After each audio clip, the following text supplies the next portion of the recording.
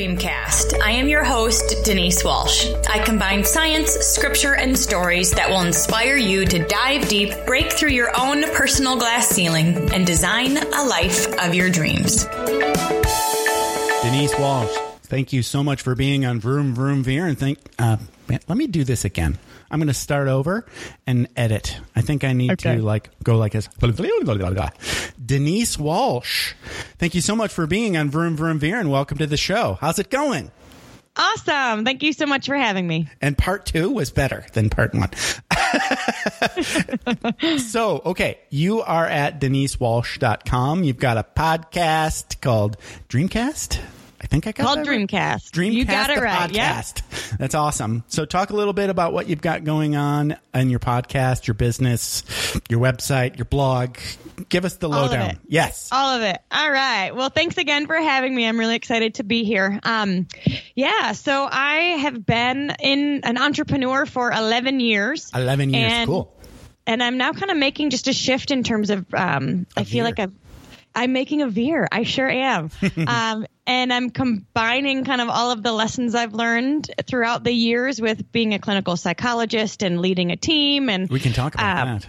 Yeah, it'll be good. So all of the experience that I have, I was like, I need a way to get this information out easily. And so that is where the Dreamcast came from. And my I guess my vision, my holy discontent, meaning like this thing I just feel like so compelled to share is that most people, if you were to rate your life on a scale of 1 to 10, and we've got 7 areas of life. So friends, family, finances, business, giving back, and hobbies, health. So 7 areas, and you rate them on a scale of 1 to 10.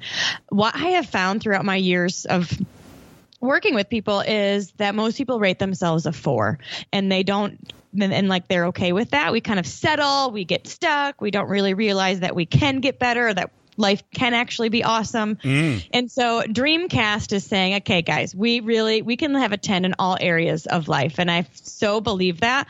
And so I'm casting vision for people all day long. Yeah. And saying, all right, let's wake up and go get what we want and create a life that we're proud of. That reminds me a lot of this, one of the guys that I got into as a blogger. He's like a self-help blogger. His name is Steve Pavlina. And I went to a lot of his workshops. And he did this exercise. Exactly what you just said, right? He said okay, so you write down all those ratings, right? And then he gets to the end and he says, okay, so anything that you rated below 7, renumber a 1. Yeah, exactly.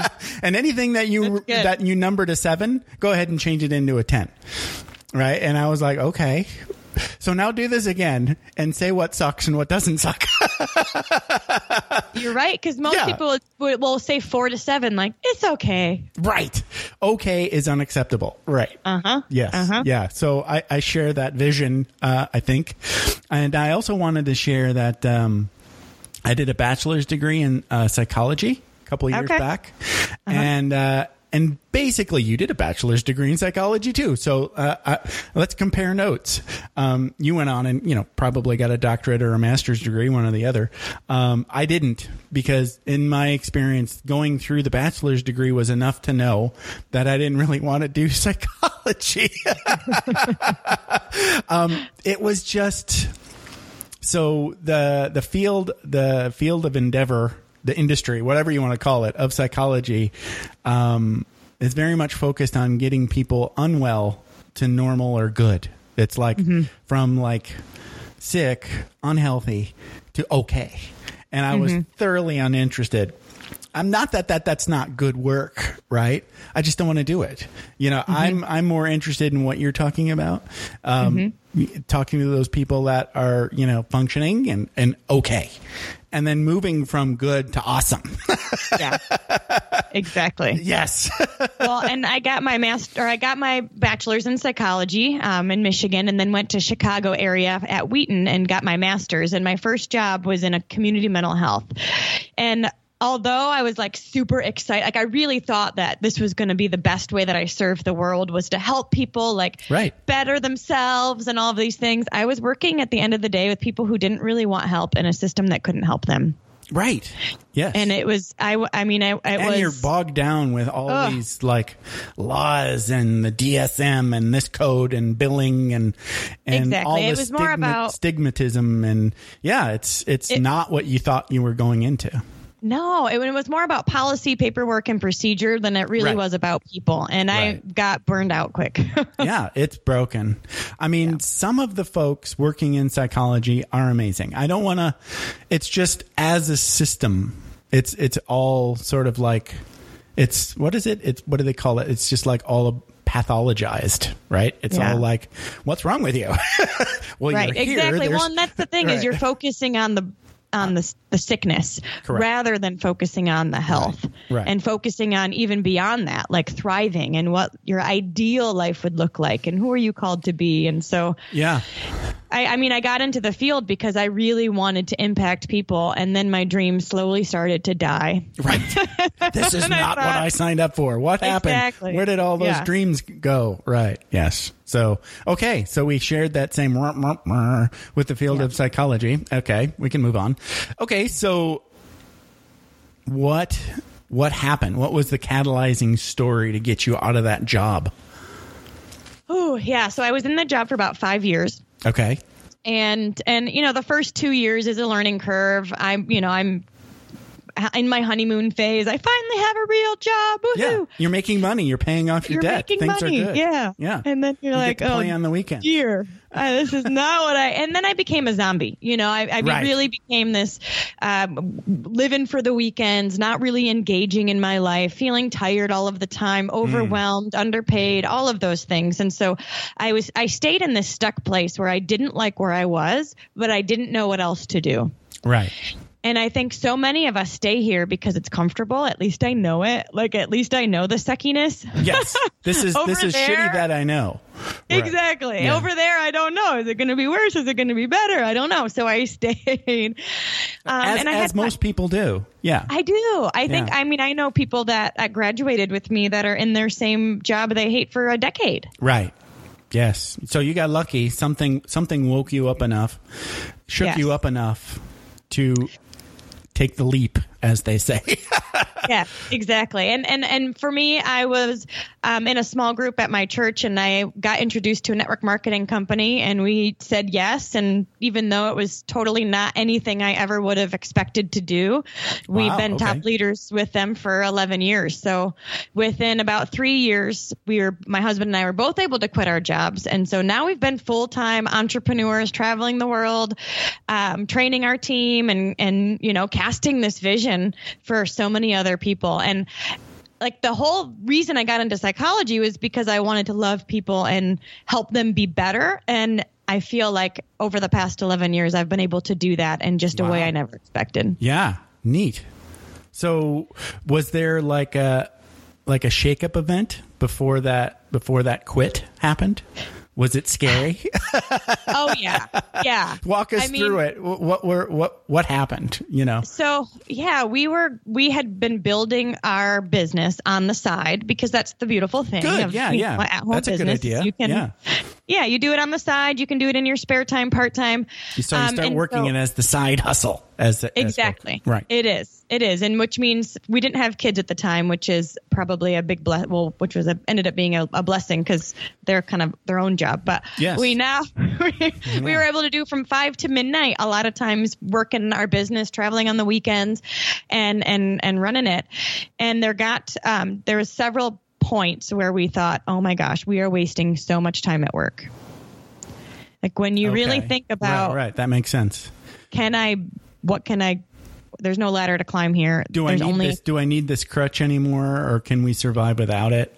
Yeah. And I'm only going to get maybe a 3% raise a year, maybe if we're lucky. Like there's no ladder to climb. There's no next step. This is just, so we got to that place where we thought I am wasting time at work when I've got this side hustle that's growing. Mm-hmm. And we were making 5 figures a month before we ended up quitting our jobs because we still had that fear of what if. Yeah, what if? you were probably talking about like, but what do we do about insurance, right? Yeah. Or maybe you quit and I'll work, right? Yeah. I get it. We would draw straws. We like flipped a coin to see who would quit first. That's awesome. Good for you. My husband ended up quitting first. He quit 6 months before me. So he lost, by the way. Yeah. Just so you know. He was an aerospace engineer. He worked at corporate America, aerospace cubicle engineers land. make a lot of money. Yeah, and they're bored out of their minds. Yes, they are. Yeah. Yeah. He was like, I worked with a lot of those guys. I was in the Air Force 20 years, so I know. Yeah. Yes, they deal with all kinds of mind-numbingly dull, stupid political crap. So, yes, I get that. Yeah, so that was his world. So he quit first, and then 6 months later I quit, and we ended up going to Australia for 6 weeks and built our business there, and came back, and we were full-time, and we've been full-time now for 9 years. Wow. That's fun. And you're doing it together. Yeah, and we're able to. That's key. It's so fun. Say that again. Well, it is. It's so fun. You're fun. Sorry, my bad. I thought I heard something about sofa. I need my ears checked. Sorry, my bad. Sofa. So fun. Sofa. So fun. Gotcha. All right. But we're able to do it together, meaning we've got an aligned goal, which I think has been really helpful for us to be focused in the same direction. Working, we both do different parts of the business, which has been really cool. My husband's more of a digital marketer because of his IT background, and he was able to connect the internet world with marketing. And then I'm the people person. So I'm the one who trains their team and travels and connects with people. And so we've been able to kind of marry both of our skills in our business, and it's been really fun. I have to get you to talk to my wife. Okay. So here's, and when I saw the title of your book, I was like, oh man, this is like, how can I get her to like talk to my wife or have my wife somehow magically read this book? I figured something out about like my wife. I don't know if this is like a universal thing, but anything I say is automatically dumb. But if somebody else tells her the same thing, it's genius. Yeah. Have you ever run into this phenomena? Yeah, I can agree with that. I've experienced that in my life. Mm-hmm. So the name of your book was Retire Your Husband, right? Mm-hmm. So I've noticed these things, right? So my wife loves retail sales. So when we first got married, she was working in Hawaii at Louis Vuitton boutique in Alimont. I can't remember the name of the shopping center, but one of the fancy smancy places in Hawaii outside of Waikiki. And she was always like monthly sales, top monthly sales girl, right? Mm-hmm. And so she just has one of those salesy personalities where me, I'll talk people out of buying stuff that they want to buy from me. Right? I am like the opposite of salesperson. Right. You don't really need this. It's too expensive. Go live your life and meditate. That you don't want me around when sales is happening. Right. But, I've seen like she likes to sell like Japanese books and videos and things on eBay, and she just really loves it. And I know if we were to do something like that, maybe like a combination of eBay, Amazon, something sales, I could help her do all the computery junk, and and she's really good at wrapping stuff up, and then I can even drive it to the post office. It would be fun. I can see the whole thing in my brain. She just doesn't. She's not there yet in the. She still thinks she needs a job. Yeah. So anyway, that's my entrepreneurship it is. I grew up in a employee world. My dad was an accountant, my mom was a stay-at-home mom, so the whole world of entrepreneurship was totally outside of my realm of thinking, and it is a new brain cell. It is, yes, and I think if you're gonna attack it, and you only have like one person in a marriage that's like into it, and the other one's like either like, okay, go for it, go ahead, do your thing, and then that's not going to work. It might work if that one person is all in 100% A-type personality, and but like not with me. Because my wife is the A type. If I had a type, I'd probably be Z. We already. It's kind of, oh, do I have to work? I don't really want to work, But anyway, yes. Well, and it's true. In order to be, in entrepreneurship, to be successful, quote unquote, or to create momentum and to build a business, you do have to be a bit obsessed. Yes. So if you're not upset, if one person is obsessed in their business and the other person doesn't quite get it, they're just like me. Yeah. It's a little trickier. Right. Well, and I know because I tried. And basically her attitude was, he'll be done. Eventually he'll be done. So she was basically just waiting it out. Right. She was waiting it out. Yeah. So that's why I'm thinking if it's going to happen at all, maybe it won't, and that's okay. But if it were to happen at all, it would be originating from her idea as like, I can do this. This is fun. I'm already doing it. And that's happening. I mean, she does have a hobby, and, we've got boxes all over the house, and eBay is likes us, so it's happening, it's just like, I'd like to pour gas on it. Right. So she can quit the job and we can hang out more during the day, just like what you're talking about, and have fun.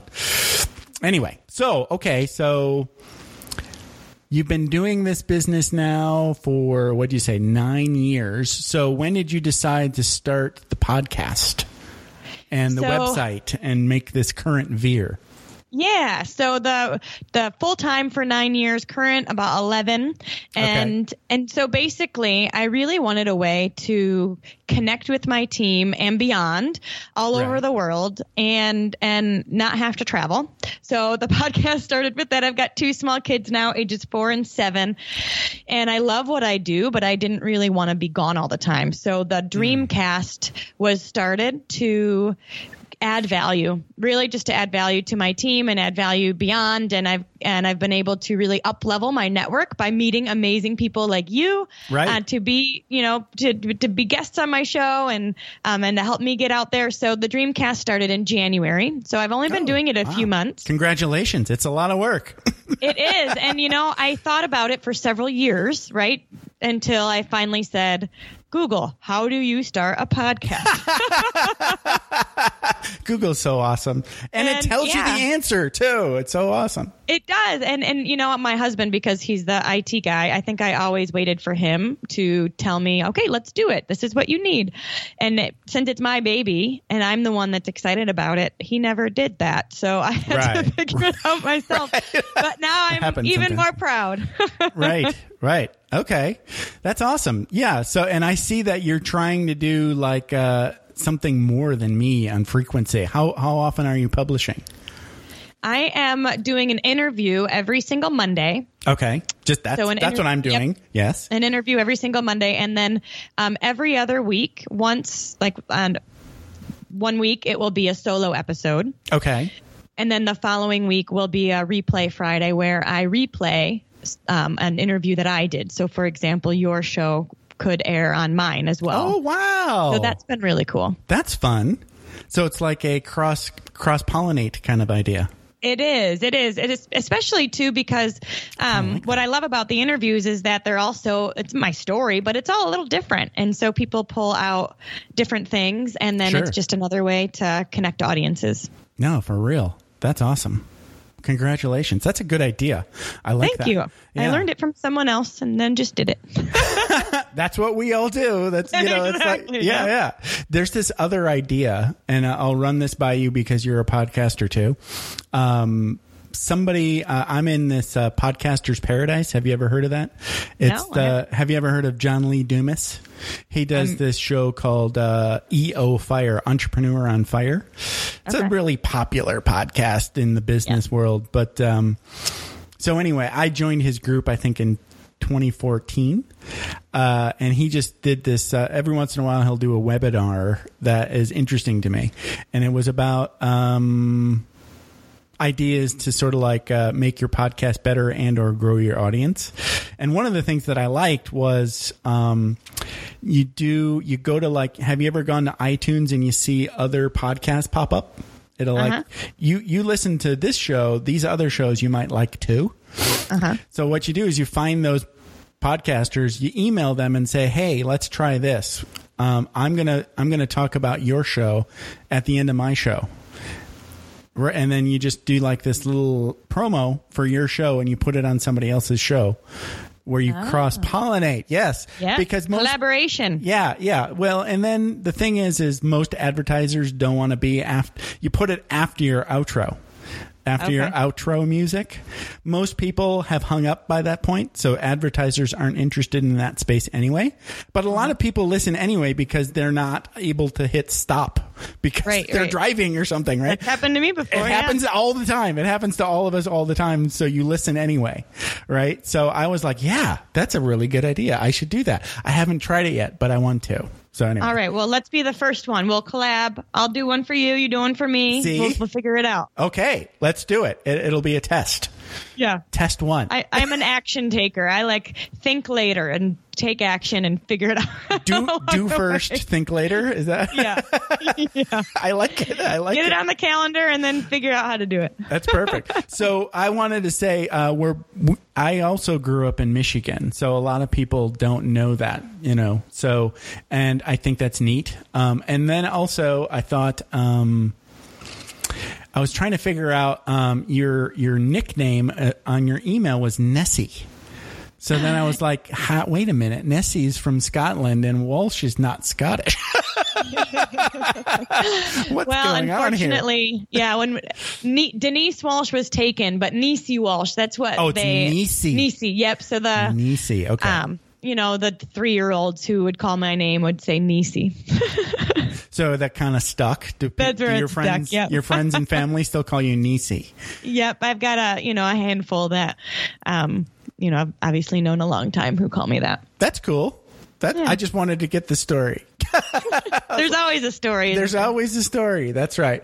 So I was checking out some of your shows. Okay, so this might get a little creepy, but if you can't talk about it, that's fine because some of these are going to be you're not necessarily the expert, but at least you have a passing interest. So one of those things that I pulled out that I liked that we might be able to talk about is choosing meaning over money. That meaning is like I listened to another podcast recently. I think it was with on Tim Ferriss's show with Terry Crews, and he laid out these 3 calls: calls to achievement, calls to power, and call to meaning. Okay, and those are like you've got either 1, 2 or 3 of those that are dominating your life right now, right? And you can see those, right? So I guess Trump would be called to power, right? I'd agree with that. Yeah, there you go. And the Dalai Lama probably called to meaning, right? Mother Teresa called to meaning, right? She took a vow of poverty. So meaning, if any of those 3 made any sense to me, it was meaning. So when I saw that, I was like, okay, I want to hear Denise's thoughts on choosing meaning over money. What does that mean to you? Yeah, absolutely. So meaning over money truly just means to me when I'm focusing on adding value to others, the money comes. Throughout our whole careers, whether it be in psychology or with our business, we were really just focused on number one, like identifying our passion and purpose and speaking and living into that. So with my team and I was goal focused. Like I wanted to hit promotions and I am probably type A. Oh, for sure. Goal getter. Yeah. I like to keep taking steps and making movement. But my eyes were never really on the money. My mind and my heart were really on adding value to people. And living in my passion when you're inspired, it just like overflows. And so my heart was there, and I found that the money took care of itself. The business grew, heard that before, and the money will come. And it's joyfully, because you're living in your purpose and passion the whole time. Right. And it doesn't feel icky or salesy, any of that kind of thing. Yeah. Right. Yeah. It's not like, I screwed them over. I got their money. Yeah. No, it's like I helped them. And, exactly. And Well, and you know that so the many snidely other whiplash thinking, when I got people's more of their lives- money. Well, and if you get to the top that way, then there's no way you're going to feel good about it, and there's no way it's going to last. I don't know. I mean, there are a lot of snidely whiplashes out there that seem to be doing just fine. Right. But it I just just doesn't cannot feel imagine good to me and you. Well, I do know a lot of people who are rich and miserable. So That's true. I would rather be rich and joyful. Good for you. Me too. No, I'm with you. The thing, it obviously works. Have you ever heard of Scott Adams? He does the Dilbert cartoon. Oh, yeah, I know Dilbert. Okay, everybody knows Dilbert. Well, it turns out that Scott Adams is, now rich and in his 60s, and he's kind of bored. But he's also really into Tony Robbins and persuasion techniques. He actually studied hypnosis when he was younger. So he considers himself, yes, a master persuader. And not like he's using like master persuasion for his evil plan. What he's doing now is explaining what Trump is doing from the eyes of a master persuader. It's fascinating stuff, right? I don't know where the hell I was going with it.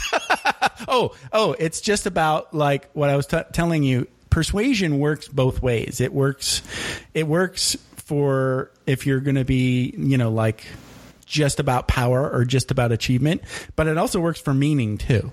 You can do it.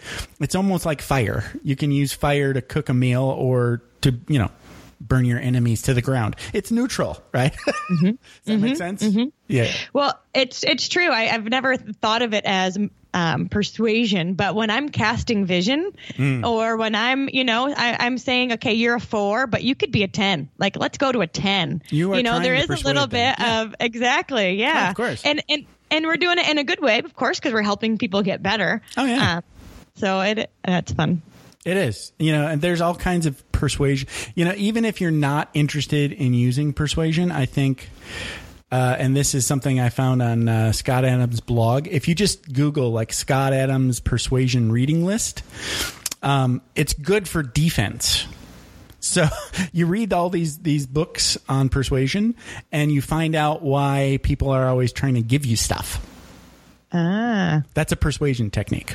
I think it was the guy that was in charge of Gillette figured out that if he gave away one razor blade, then people bought his razors because they felt obligated. It's like a rule in our psychology, right? And there's all of these rules in psychology, and that's what persuasion techniques are designed to do, is to sort of like get under your conscious mind and click a switch and have you react and buy some shit and or click a button or do some other automatic reaction. And if you're not doing the defensive moves, then you're probably buying stuff you don't want. I know I've stopped buying a lot of crap I don't want. I found business is absolutely connected to psychology and marketing too. People ask me, are you still using your degree? And I'm like, I work with people. Course. Yes, I do. Yes, of course. Oh yeah. Yeah. And it's huge. It's hugely, I don't know how much time you've spent, looking at persuasion or these sort of like cognitive biases, but they're definitely, people are using them on you. So you might as well, at least if you don't want to be offensive, try to use them for you, at least know what's going on. So, you got your shields up. Okay. Enough on persuasion. So talk a little bit about, storytelling secrets for creating a connection online, because I love telling stories. You already know. Yes. Right. Yes. Yeah. So how do you use that in your business?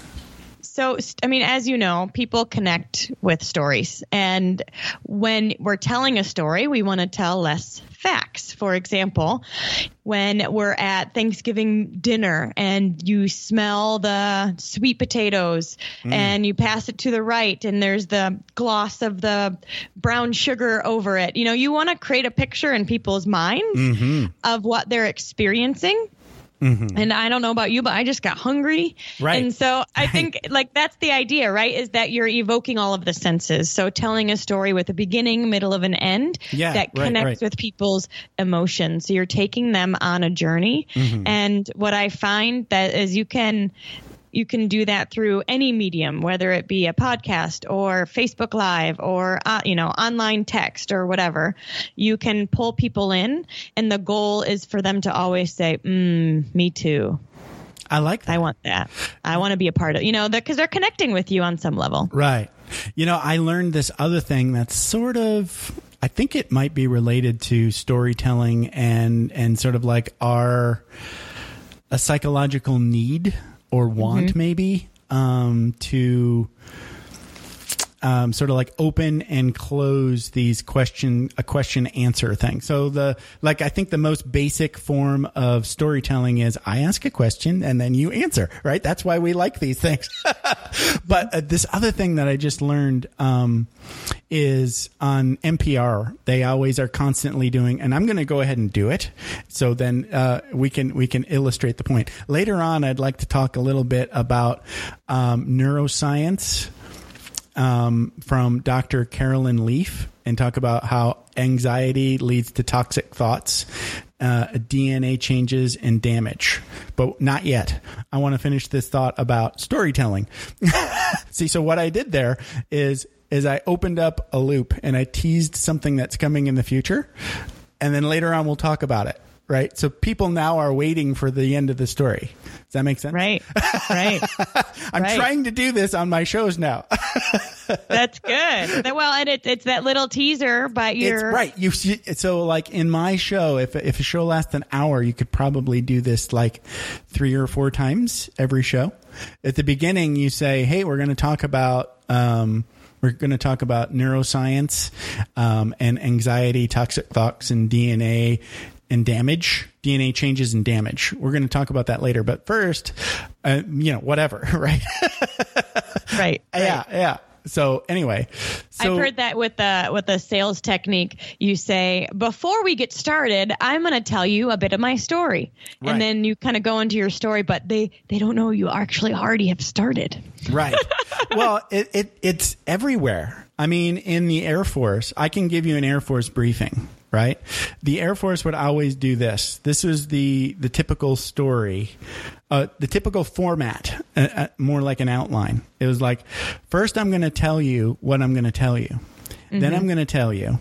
And then I'm going to tell you what I told you. Yeah. Right. And that's it. Yeah. And then you're done. Show's over. Right. And hopefully you remember because you've heard it 3 times. Right. So, and this other technique that Scott Adams does, and this is, do you like water? Of course. Do you drink a lot of water? I do. I do drink a lot of water. Do you have water with you right now? I do. Do you? Let's do a simultaneous sip. Shall we? Okay. Because my mouth is a little dry. And this is some clean filtered water, and it's really good. That was good. Yep. Right. So what we did there was another persuasion technique of associating something good with me. Oh, I like that. Yeah. And it's important to make the sip and the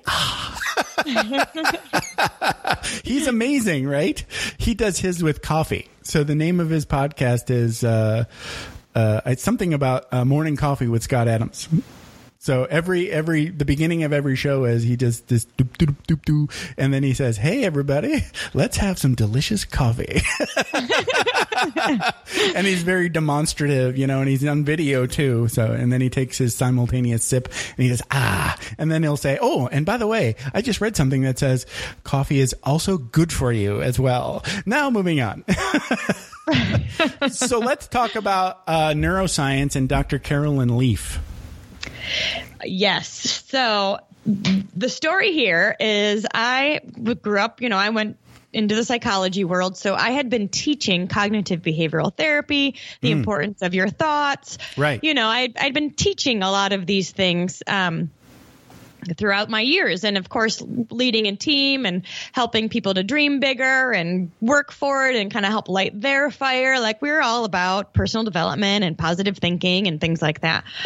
And so a couple years ago, I was introduced to Dr. Caroline Leaf, who is basically a brain scientist. She's been studying the brain since the 80s. Okay. And I went to a conference with her where, by the way, she talks 1 million miles a minute, but she's like, your brain can handle it, so don't worry about it.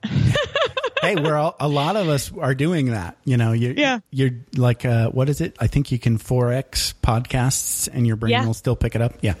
Yeah, that's true. All this information's coming at us. And so she's like, don't worry about it. Your brain can handle it. And she talks about the research that she has done in this field. And so basically, neuroscience is saying that the way that you think, your thought patterns, physically change the neurons in your brain. You either have fear-based thoughts, which change your neurons to be more like dead cactuses in your brain. Or wow, that's a good visual. Yeah, like, or you could choose faith-based thoughts, like they say or faith versus fear or whatever. So you can either choose fear or faith, more positive, focused, life-giving, affirming, what do I want type of thoughts. And what happens in your brain when you think differently and choose to think differently is that the brain physically changes. There's more neuron connections. It's like a willow tree, like a blossoming flower in your brain. You're good at these visuals. You should have a YouTube channel. And it makes a big difference. And so the way that you think, it's kind of like just creating new thought patterns, impacts the physiology, like the physicality of our brain and the way that our neurons interact with each other and fire, which then also impacts our emotions, which impact our hormones, which impact, there's a lot of, it's kind of like it actually changes your DNA, right? Yes, it damages DNA, right? Because, at the end of the day, your DNA can be turned on and off. And so the way you treat your body, the way you think can turn on and off different DNA. And so, my goodness, when I started learning this stuff, and I'm like, this is not just positive psychology stuff. This is backed with brain science. Right. It really was exciting because it just took it a whole nother level. It's like, this isn't just nice to do. No, you're right. And it impacts the world around you as well, because sure. And I know you're into prayer and you're into gratitude. Yeah. And both of those are linked to positive psychological and physiological benefits. Have you ever done any sort of mindfulness meditation? Yes. Yep, I do. Most days, not perfect, but most days I do Headspace in the morning, which is great. Yes. a good app for someone who's kind of getting started. Is that Andy, the British guy? Yeah, I love his voice. Yeah, I know. He's got the best voice. I know. Yeah. That's a really good app. Yes. The other thing that I loved was Tim Ferriss was talking to, now I'm blanking on the guest's name, but I'll remember it and put it in the show notes. But anyway, not important. But they were talking about a particular meditation, and it reminded me a lot of the gratitude sort of exercise. But this was more of the idea was if you're having a hard time thinking good thoughts towards yourself, for whatever reason, I have a problem imagining nice, loving thoughts to myself. Right. But if I try to do that for somebody like my wife, or if I try to think loving thoughts about my best friend, Scott, or my mom, or my sister, or my brother, or, pick anybody that you love and you want good things for, and you just think those thoughts, I want my mom to have a good day and for her to be loved and feel good and be supported today. And then once you have that thought, think, now, wouldn't it be okay for her to think those thoughts towards me? And just imagine her thinking those thoughts about me. It works. That's very cool. For whatever reason, that works, right? Whereas if I just tried to do it just for myself, I would feel icky. I don't know why. There must be something. It must be martyr syndrome or something. I don't know what. Well, it is interesting when you think, oh, if I'm feeling this way towards the people I love, I bet they're feeling that way towards me as well. It just follows, right? You already know. I know my mom loves me. That's right. That's easy. That's not in debate, right? It's just when you try to think the lovey thoughts towards yourself, it seems silly. I don't know. But if it's coming from another person, that's okay. So I thought that was neat. The other thing I wanted to talk about was, have you ever heard of a PhD, Dr. Loretta Bruning? Oh, no, I haven't. She's her website's called the Inner Mammal Institute. Okay. Interesting. Yeah. And her tagline on her website is, "Our ups and downs are caused by brain chemicals inherited from earlier mammals." Her work has changed my life.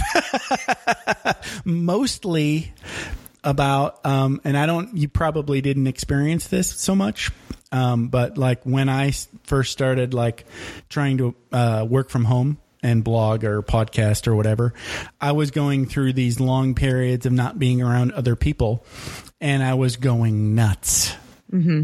Right. And then I learned from Dr. Bruning that is because, when we used to be, say like deer in a herd, right? That if we got too far away from the other deer, we would think we're going to get eaten by a lion. And sometimes we would. So our old brain still thinks isolation means death, and our body makes us feel that way, even if we know it's not true. So you have to like go be around people. One thing that's connecting to what you're saying is it's really interesting. We used to think that stress was the major cause for sickness and disease. Right. And, increased stress, increased cortisol, going to the doctor, all of that. And that's probably true. But what they're finding is that the even worse than stress in terms of health is loneliness. Right. Isolation. Mm-hmm. Yeah, for sure. And community really is kind of like a prescription for right. No, totally. for a lot of ailments these days. Right. Yeah. It's like we just need to make, the thing that really opened my eyes, if everybody would Google the rat park experiment. Have you ever heard of this? Mm-mm. This is neat. So it's a bit long, so I'll try to sum up. Go ahead. So they were talking about addiction, and they were trying to figure out if rats would always get addicted to heroin no matter what. Okay, so they set up this whole experiment. And the first set of rats were totally isolated, and they were given the opportunity to have some drug that would make them feel better. And they all got addicted to heroin. Okay. Wow. Okay. And then they had a rat park where the rats were in a very stimulating environment with a lot of other rats, and they had the same access to the drugs. And they didn't get addicted. They occasionally went over there and went, okay, but not addicted. It was just not necessary, right? So it's like, what's really going on? It's the isolation that's right. The thing. It's not the heroin. I was freaky. I was like, what? Because that really applies to people too.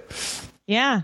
Well, it is. It's really interesting. It's when you don't feel like you belong somewhere, you can kind of run to those external means to get that same feeling. Right. Right. Yes. And we all need those feelings for sure. Mm-hmm. And it's not even that, it's not like we're not talking about the hedonistic treadmill, that kind of thing. It's just if you're not around other folks, then you're going to feel bad and start getting sick and going wonky.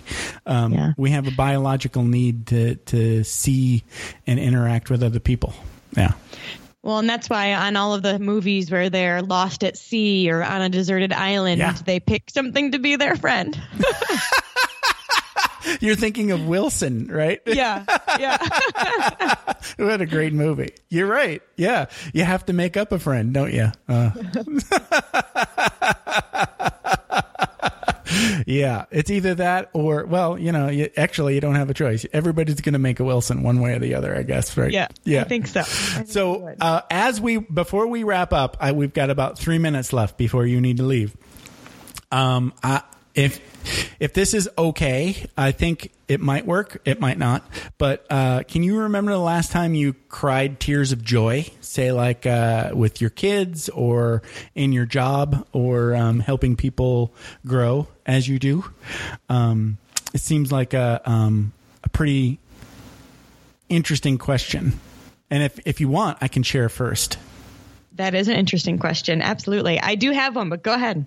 Well, mine came watching the movie Dunkirk. No, not Dunkirk. Our Darkest Hour. The movie about Winston Churchill. Just the whole thing about him, succeeding in spite of all odds. How he just wouldn't quit, and everybody was against him. I was just like, wow. I don't know if I would have probably crumbled, but then again, I'm not Winston Churchill. That made me get a little weepy. And there's something to be said about seeing people push through and come on the other side. It's like that victory story. Yeah. Well, I'm sure I had tons of, when you have children, if you're not frustrated with them, you're usually pretty proud of them. Okay, just last week, I was traveling. I was in Dallas for a company event, and they are starting to let me do they're giving me stage time essentially to do some of the things I love, which is exercises. I was trained with Jack Canfield and do like success principles stuff. And so awesome. I've got all these, I've learned a ton. So they give me some stage time. I had 20 minutes with some 300 distributors where I was able to take them through some exercises. And wow. I didn't expect to feel emotion when I was up there because of course you just practice your presentation.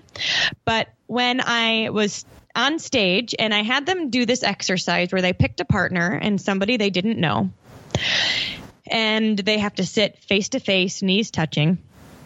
And partner A simply asks the question, what do you want? What do you want? What do you want? What do you want? What do you want? And so the other person just has to answer, and at first you're like, car, cup of coffee. Yeah.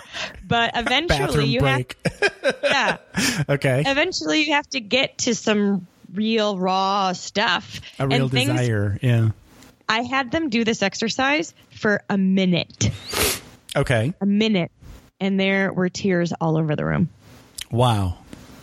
And then they hug each other and they're like, they each did it for like a minute, maybe a minute and a half. But I actually had 2.5 minutes slotted and I had to cut it because I, couldn't go over. Right. But a minute and a half of just this repeated question. And there were tears all over the room. And it seems like forced eye contact almost too.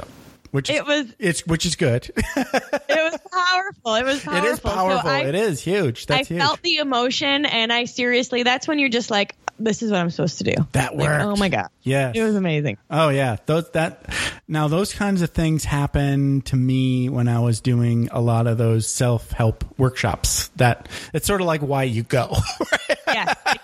For those moments. You want those breakthroughs. You want those moments. Yeah. That's great. Well, thank you, Denise. This has been a blast. I appreciate it. So you are at DeniseWalsh.com. So how else can folks get in touch with you easily?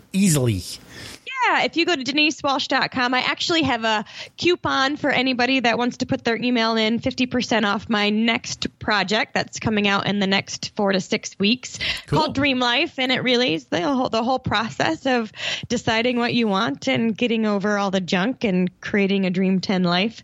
But then I'm on Facebook at Denise Walsh and then Instagram, the Denise Walsh. And I'd love to connect with anybody there. Awesome. Thank you so much. Thank you, Jeff. Have a good one. Have a good one.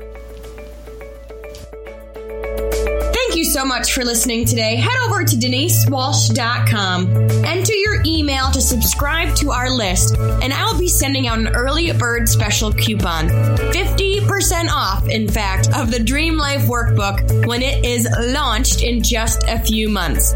So if you want to have first dibs, let's get your name on that list. Thanks again. I so appreciate you. And remember to dream big.